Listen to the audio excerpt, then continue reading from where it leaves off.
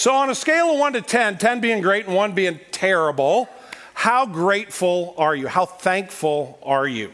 We're going to do 3 weeks of thanks, and we're going to begin this morning. And when we get done with this, we'll be jumping into our third leg of our series on Dig In, Branch Out, and Live It Up. But we had this little gap in August, and I have been thinking a lot lately about how thankless I am and how much more thankful my life needs to be. Now, I can talk about thankfulness, and I can be thankful for certain things, but to actually live a life of thankfulness that isn't based on my circumstances, it isn't based on how well I feel like I'm doing, whether it's an up day or down day, but just living controlled by the Spirit of God and by the Word of God that leads to an attitude of thankfulness. Is very elusive. It's easy to talk about, but at least for me, it's a real challenge. I'm more like the guy in this story. A couple of buddies were talking on the street one day, and one friend looked at the other and said, "Boy, you really look down. You really look discouraged. Has something really bad happened to you recently?" He goes, "Oh, you don't know the half of it." He said, "It's just been awful. 3 weeks ago, my uncle died, and he left me $40,000. And his friend he said, "Well, that's a lot of money." He goes, "Yeah, but you see, 2 weeks ago, a cousin I never even knew I had passed away, and he left me $85,000 free and clear."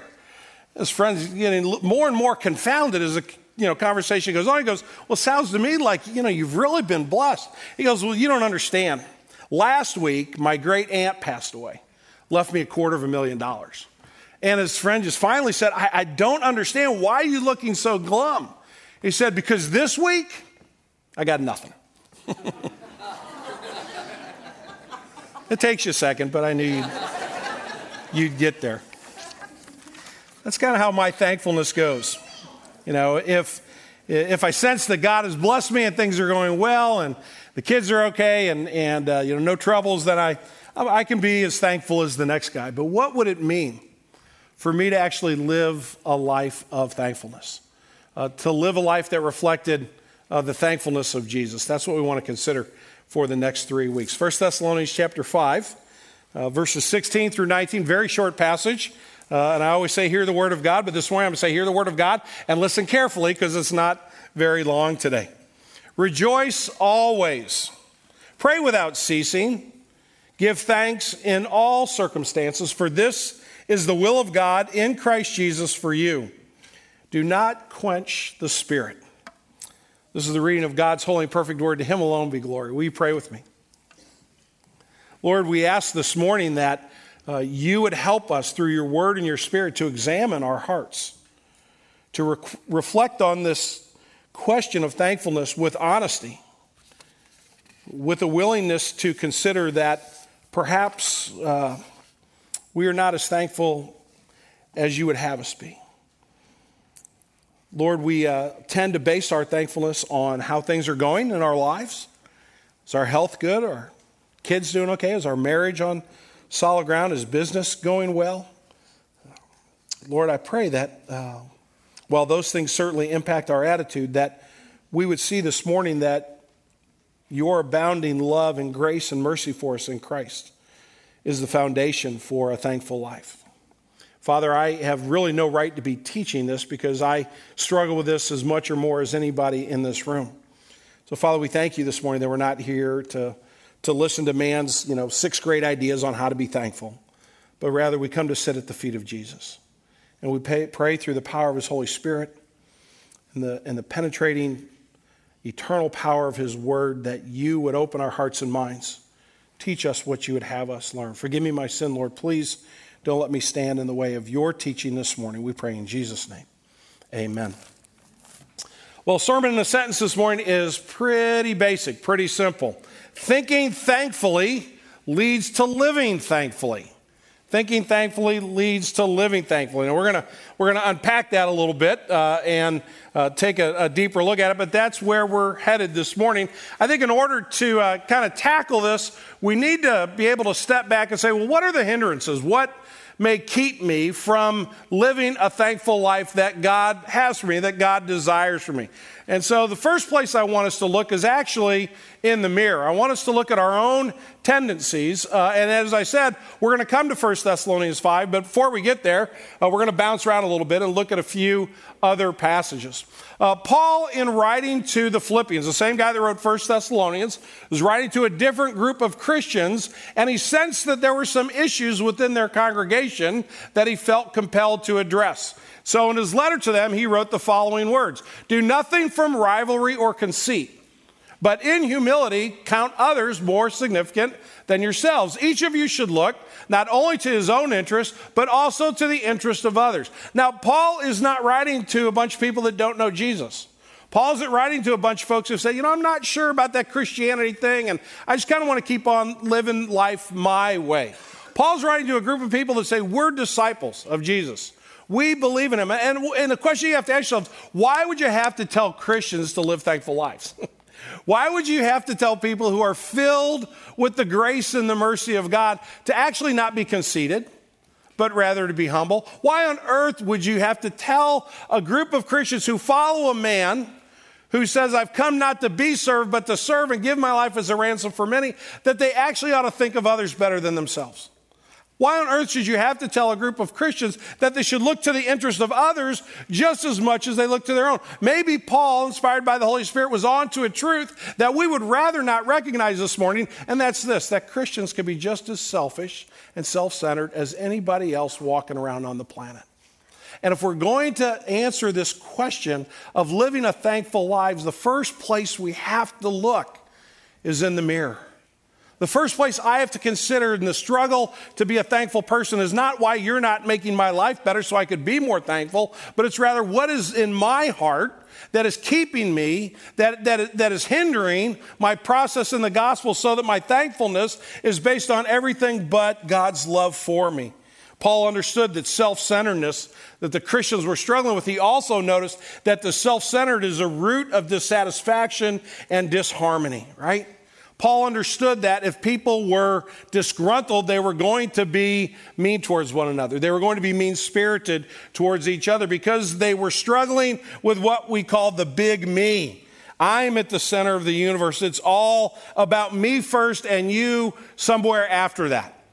And Paul understood that this was a struggle for Christians, and so he reminded them pointedly that they were off track. And you and I could sit back and say, well, we folks at Green Tree don't have that problem. That's not an issue in our day and age. We certainly aren't selfish and self-centered. And I would say that in many ways I see great humility at Green Tree.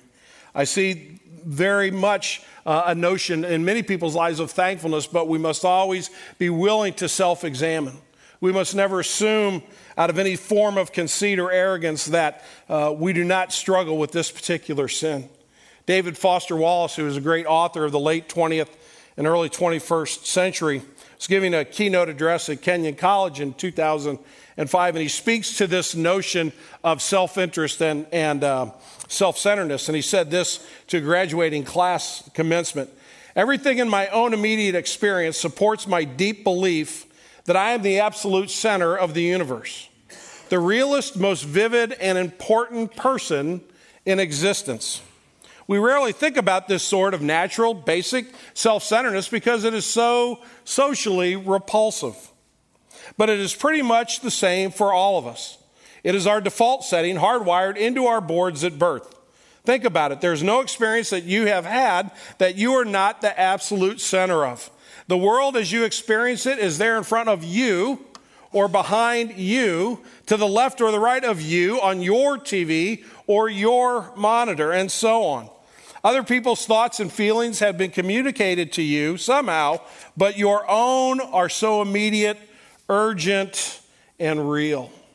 I think Wallace, who did not profess to be a Christian, put his finger on the heart of the issue, that we, because of our sinful and broken nature, put ourselves at the center of the universe and everybody else comes in a distant second. That is the tendency of the human heart.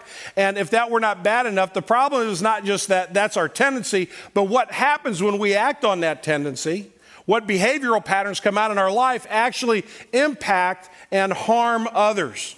The author David Brooks, when writing about this issue, wrote this: "The self-centeredness leads to several unfortunate decisions. It leads to selfishness, the desire to use other people as a means to get things for yourself.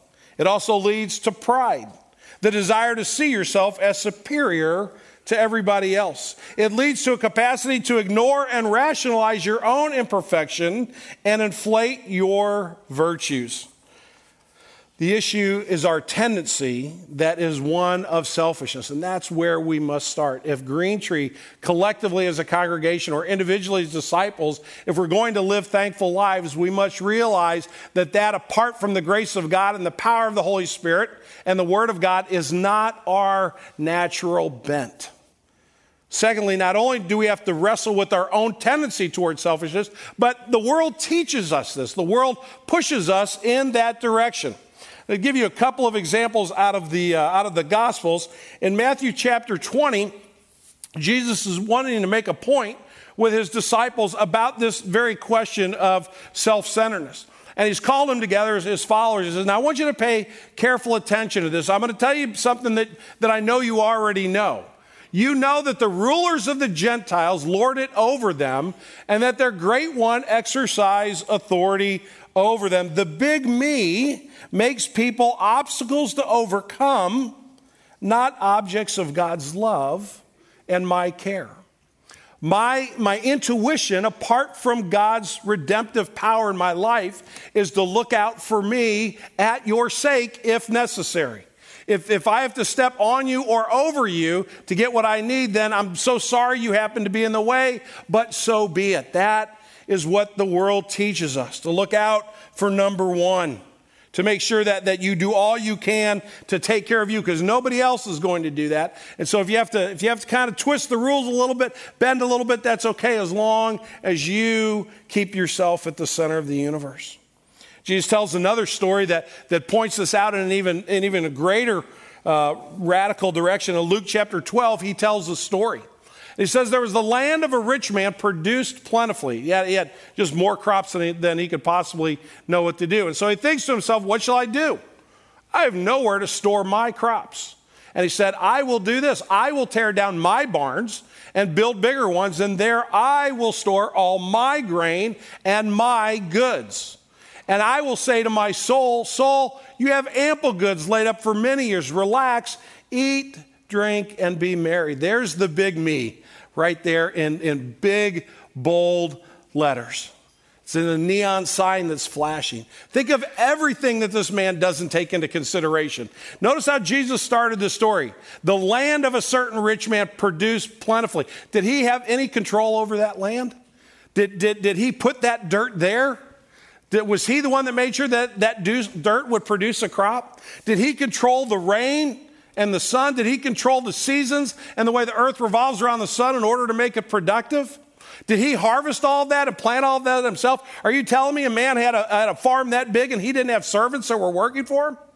People that came and did his bidding? And yet it's all about him. That's what the world teaches us.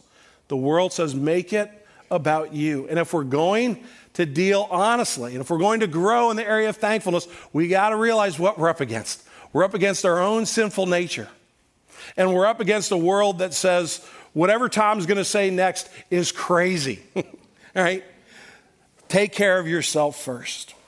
And then, as is often the case, we come up against the life and the words of this man from Galilee, who spoke in such radical ways that the world couldn't help but pay attention. And he spoke a very different message, and he lived a very different message. And then he died on the cross to give us new life so that he could say, come do it my way. Abandon the hopelessness and the insanity of going about your life without me at the center.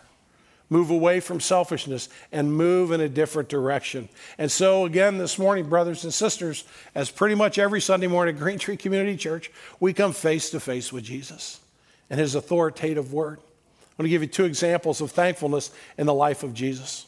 The first account we're going to look at is in Matthew 15, and Jesus has throngs of people following him, literally thousands of people following him. And he looks around, it's late in the day, and this is the Tom Ricks paraphrase, and they're out in the country. And there's no McDonald's drive-thru. There's no St. Louis Bread Company nearby. There's no Schnucks grocery store or Dierberg's. There's no place to run. There's not even a farmer's market. There's no place to run and get everybody dinner. And there were literally thousands of people, at least 5,000 people. And Jesus says, well, we better give these folks some dinner. And he sits them down on the grass. And we know the story of the 5 loaves and the 3 fish where Jesus performs a miracle where he takes a little tiny bit and he feeds a huge crowd of people. And this is part of that experience. He took the 7 loaves and the fish, and having given thanks, he broke them and gave them to the disciples, and the disciples gave them to the crowd. And I think fundamentally, Jesus is simply thankful for God's provision. I think he looks at this and says, Lord, I know what you can do with this. Thank you for giving this to us. And he's going to do something that God intended, which is provide for his people. And Jesus understood that the heart of his Father was a heart of provision. And you and I miss that often. You and I think that God is stingy. You and I think that God only blesses us when somebody holds a gun to his head and says he has to because he's mean-spirited. And he doesn't really like the human race very much. And Jesus understood that the truth is radically different than that. That God is a God who loves to provide. And so before he even fed anybody, he simply thanked God for the provision. He just put it in our terms. He prayed before supper. But he prayed a prayer of genuine thanks. But I think there was more to this prayer than just thanks for provision. I believe that Jesus was also grateful for the occasion. He was thankful for the opportunity for thankfulness to be a witness to the glory and the praise and the power of God. And he knew that he was in the spotlight. And he knew he had said to at least 12 guys there, we're going to feed everybody with this little bit. Now, if you're a disciple, that has your attention, does it not? If Jesus says, this room holds about 400 people, so there's probably about, maybe 3.25 here right now. And, multiply that times about almost 20. And if I said I've got 6 Big Macs and I've got 4 boxes of fries and we're going to feed everybody, you're like, oh, good, I'm going to get a quarter of a piece of a fry. No, everybody's going to have so much that they're going to be full and there's going to be leftovers. Now I'm going to say, I'm interested. I'd like to see how this is going to work. And I think Jesus is thankful for that opportunity. I got an email about 2 weeks ago from Netflix, right? Netflix, where you can watch movies and TV shows, right? And I got the cheapest thing. I got the $7.99 subscription. It's the least amount of money you can spend to watch movies or TV shows. And Cindy and I, every once in a while, we'll latch onto a TV show or a series that we want to watch. But we got the cheapest one. Now, my kids jump into my Netflix account every once in a while and use it. And I didn't know this, but I had 3 screens open on Netflix, which I guess means 3 people can be watching it at one time. And that's the most you can have for $7.99. I get this note from Netflix, not anybody else, from Netflix a couple weeks ago saying, thank you so much for upping your subscription to 4 screens. And next month's bill will reflect that at $11.99. We appreciate you being a customer for all these years. And I'm thinking, well, we have 2 TVs in our house, one upstairs and one downstairs. So I don't even need everything they're giving me already. And I'm very certain, because my wife watches less television than me, that it wasn't Cindy. So I'm like, who are the obvious suspects? So I sent an email. Actually, I forwarded this email to my son and his wife, to my daughter and her husband, and to my youngest son who's not married, and said, hey guys, I didn't order this, just wondering, who ordered this. If anybody did, please let me know. I get a note from Nate immediately. Wasn't me. That's our oldest, right? And that's what the oldest one does. They pass it on to the younger ones. He's 33 years old. He's still, business as usual. The youngest one looks at it, must be Katie, right? Now, Katie lives in Hawaii, so I don't get anything for her for 4 hours, right? Because this is like Saturday morning at 8 o'clock. So about 4 hours later, I get an email from Katie, and it starts out, Dear Dad. Katie's 30 years old. I think I've maybe gotten 2 letters from Katie in her whole life that have started out, Dear Dad. But the first sentence was priceless. Richard told me I should talk to you about this before I did this. We needed one more screen. And here's how it ended. Don't worry, I'll pay the extra $4 a month. Yeah, right. It's like, I was born just not yesterday, Katie. Why do you keep insulting me? So this is going somewhere, by the way. So I'm still laughing about it. So I write her a note, and I said, sweetie, it's fine. I'm happy to pay the extra $4 a month. It doesn't matter to me. I'm happy to do it. I was just curious what happened, right? Why is that? Well, because I love giving something to my children. I love giving something to my grandchildren. And by the way, you know how you can go on Netflix and look at what you watched recently? Here's some of the things that I've watched recently. Strawberry Shortcake, The Berry Adventures, Mickey and the Bean, Lilo and Stitch, Chicken Little, and apparently I'm a member in good standing of the Mother Goose Club. So, I look like a Mother Goose Club guy, don't I, right? So, but I love giving good gifts to my kids, right? And I'm an embarrassment at how good God is at giving gifts to his children. And Jesus understood the opportunity that was in front of him. And I'm sorry that story took so long, but Jesus was so thankful that everybody was going to get to see the glory of God in his provision for his people. And so the testimony of Jesus points to his faith and his trust, which led him to act in a thankful way. There's one other I want to show you this morning as well, though. In Luke chapter 22 and verse 19, we're now at the night before Jesus is going to go to the cross, and he's down to just 11 guys in the room. One of his best friends has already left, and he's going to betray him to his enemies.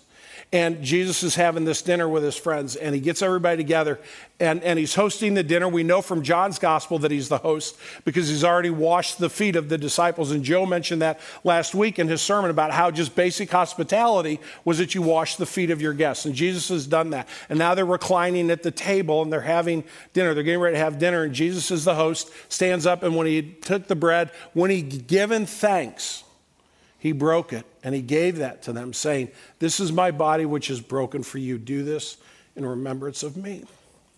Now, I've put on the screen, I believe that Jesus, again, is thankful for the provision of God, that we have a meal before us, and we must always give thanks. Just basically, we're sitting down to dinner, and praise God that he would give us that. And I think that's exactly right. But there's something more profound going on here.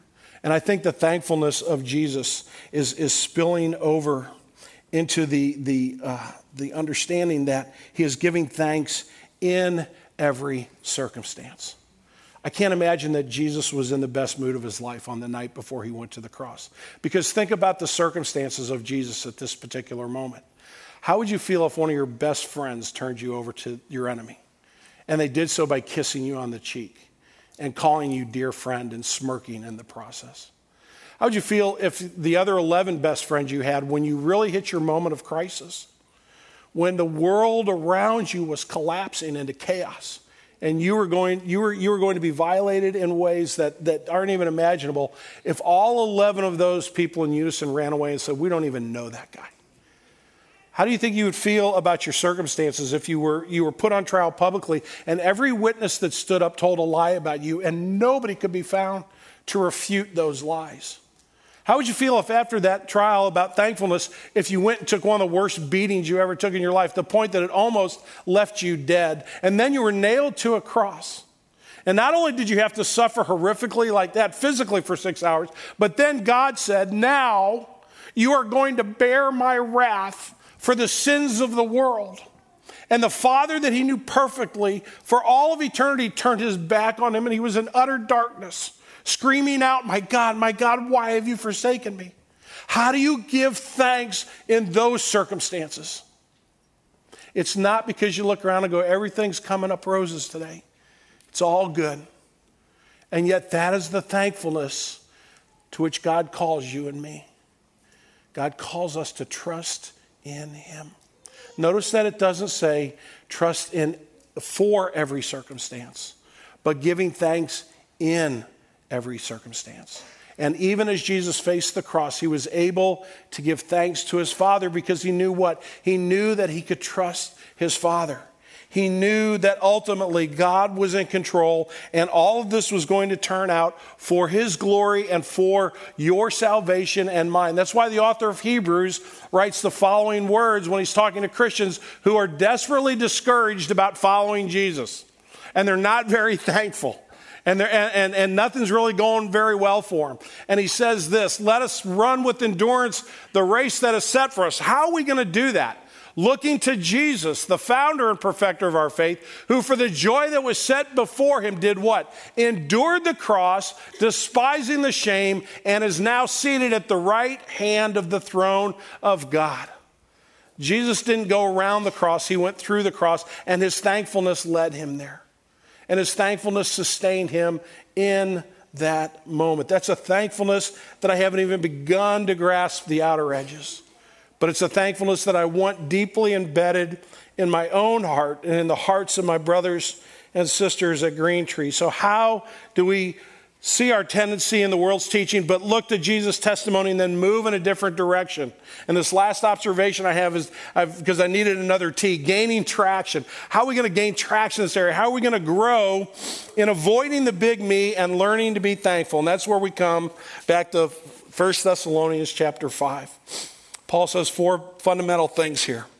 Rejoice always. In other words, never stop thinking about God's grace, morning, noon, and night. The only way you rejoice always is eyes on God and get it off of your circumstances. Because if you rejoice when your circumstances are good, you're rejoicing in your circumstances. If you're angry when your circumstances are bad, then you're just living based on what's happening at the moment. And Jesus says it's got to go deeper.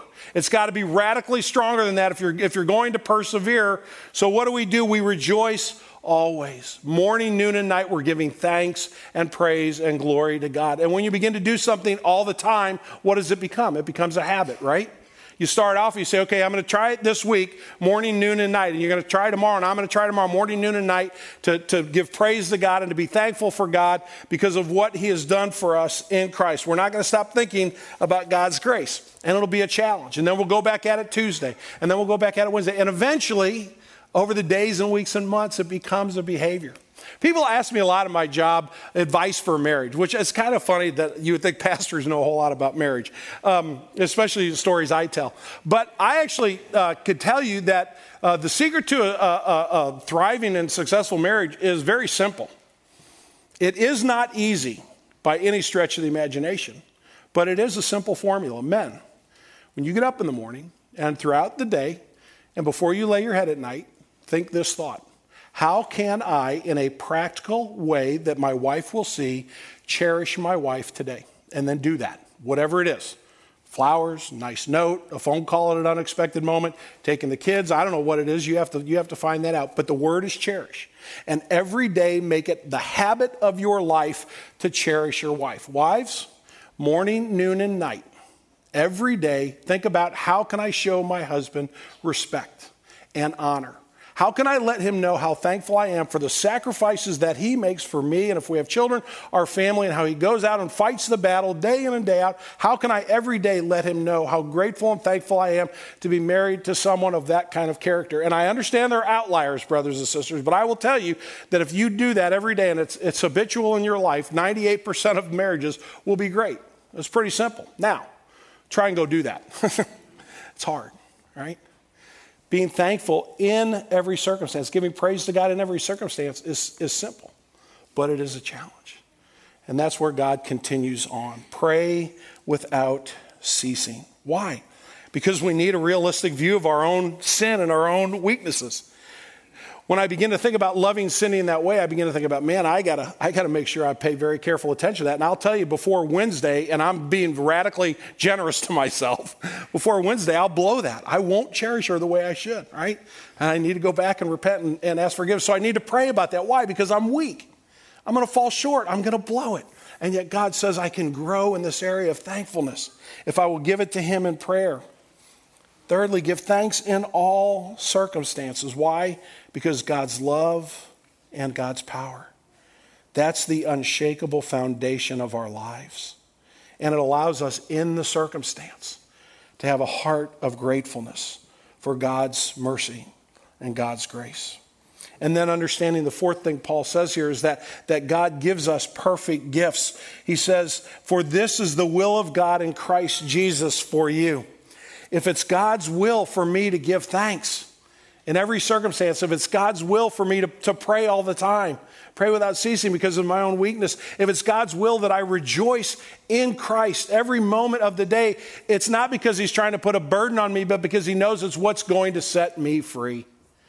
It's going to make me alive. And so God gives me this perfect gift of allowing me to follow him in very practical and very real ways. And then he gives me the Holy Spirit. The other gift he gives says, don't quench the Spirit, right? The Spirit is there to reinforce all of this. The Spirit is there to say, Tom, here's how you're going to follow. Here's how you're going to trust God today in very practical ways. And this is where your life is going to go. It's going to go to be a life of thankfulness. It's going to be a life that celebrates the grace and the mercy of God, not because your circumstances are always perfect. Brothers and sisters, the other thing that people do with pastors is they tell us about their struggles, and we have struggles. We have struggles in our congregation. People are wrestling with mighty, mighty things. Don't hear me saying just go out and be glib and pretend like everything's okay. That's not what's at the heart of this message. But even in the deepest difficulty that we face, if our focus is on Christ, we can give thanks because God didn't just promise that he was going to get Jesus home, right? That promise isn't just for Jesus. That promise is for you and for me. The promise that the end of the story turns out well, right? How many people tell the truth, don't lie, okay? How many of you go, if you're reading a really good story, starts out, the first couple chapters are really good, and you know you're going to love it. How many of you go to the end of the book and read the last couple pages? Okay, I think probably there's some people not quite telling the truth. There's a few of us, though. Okay, did he live or did he die? Well, I'm just going to go to the end and find out, right? I know the end of your story if you're a disciple of Jesus. And guess what? You don't have to worry. I know the end of my story as a disciple of Jesus. I don't have to worry. Because there's actually no end. It goes on and on forever. Not in this painful, broken world, but in glory with Christ. And so the author of 1 Thessalonians, Paul says, with confidence, rejoice always, pray without ceasing, give thanks in all circumstances, for this is the will of God in Christ Jesus for you. Do not quench the Spirit. So where we're going to begin this morning as we end with 3 weeks of thanks, we're going to begin with a prayer of confession. And I'm going to invite you, if you would like to, you don't have to, but if you'd like to, offer this prayer of confession, because I think this is kind of at the start of the sermon, our tendency and the world's teaching. We've got to acknowledge that we probably aren't living the thankful lives that God has for us. And so the first pathway to new life is confession and then repentance. So I'm going to invite you, if you'd like, to read this prayer with me. And then after the prayer is over, we're going to have a moment of silent prayer. And I just want to give you the opportunity, if you're so inclined, to talk to your Father in heaven about your thankfulness or the lack thereof. And there may be some of you say, Lord, I need help in this area or that area. I need help in not looking at my circumstances. But I want you to have a minute. I want to have a minute to just spend it in prayer personally with our Father, and then I'll close us in prayer. But if you would like to, I want to invite you to pray out loud with me. Our Father in heaven, we praise and bless your name. Through the Lord Jesus, you created this world and have given us everything we need to live and thrive. When we broke faith with you, you did not abandon us, but sacrificially created the pathway to new life through the cross of our Lord Jesus Christ. When we were powerless to put our trust in you, you gave us your Holy Spirit so our hearts could become alive in faith. Father, you are the giver of every good and perfect gift. As your people, we should be ever thankful for your love and mercy. But Father, you know we are a selfish people, more concerned about ourselves than others, more interested in our comfort than taking up our cross and following the Lord Jesus. Our thankfulness should lead us to lives of compassion, generosity, and love for others before ourselves. This is the example Jesus gave us. It is our calling.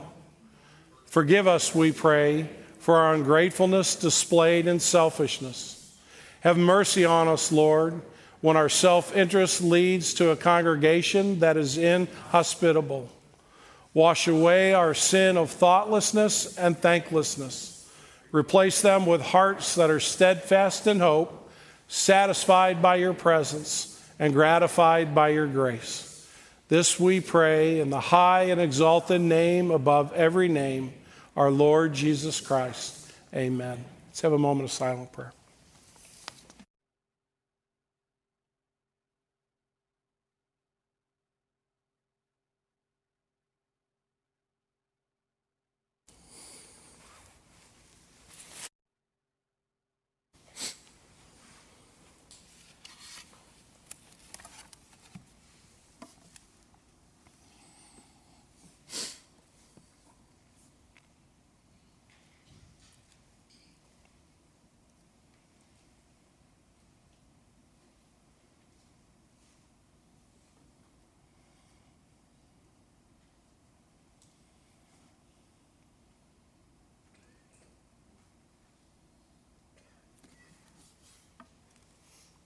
Father, this is a challenging message for us, and I think it probably will be for the next couple of weeks. To live lives of thankfulness based on your word, not on our circumstances. It goes against our own nature, what the world puts on display for us. But we thank you that the Lord Jesus confronts us through his word. We thank you for the witness he gives us, the testimony of a life of thankfulness, even in the face of the cross, so that the Apostle Paul could write to us these words, to give thanks in every circumstance, that's your will for us, because you know when we're at that point, we are really trusting in you and not in our own strength. We are abiding in the Lord Jesus, because that is really the only way to deal with this sinful, broken world. But Father, I also think that people who are genuinely thankful will draw others to, like moths to the flame, will draw others to the truth of Jesus Christ. So Father, I pray that our witness collectively as a congregation and individually as disciples would be, a part of that would be a witness of thankfulness because of you and because of your love for us. We pray in Jesus' name. Amen.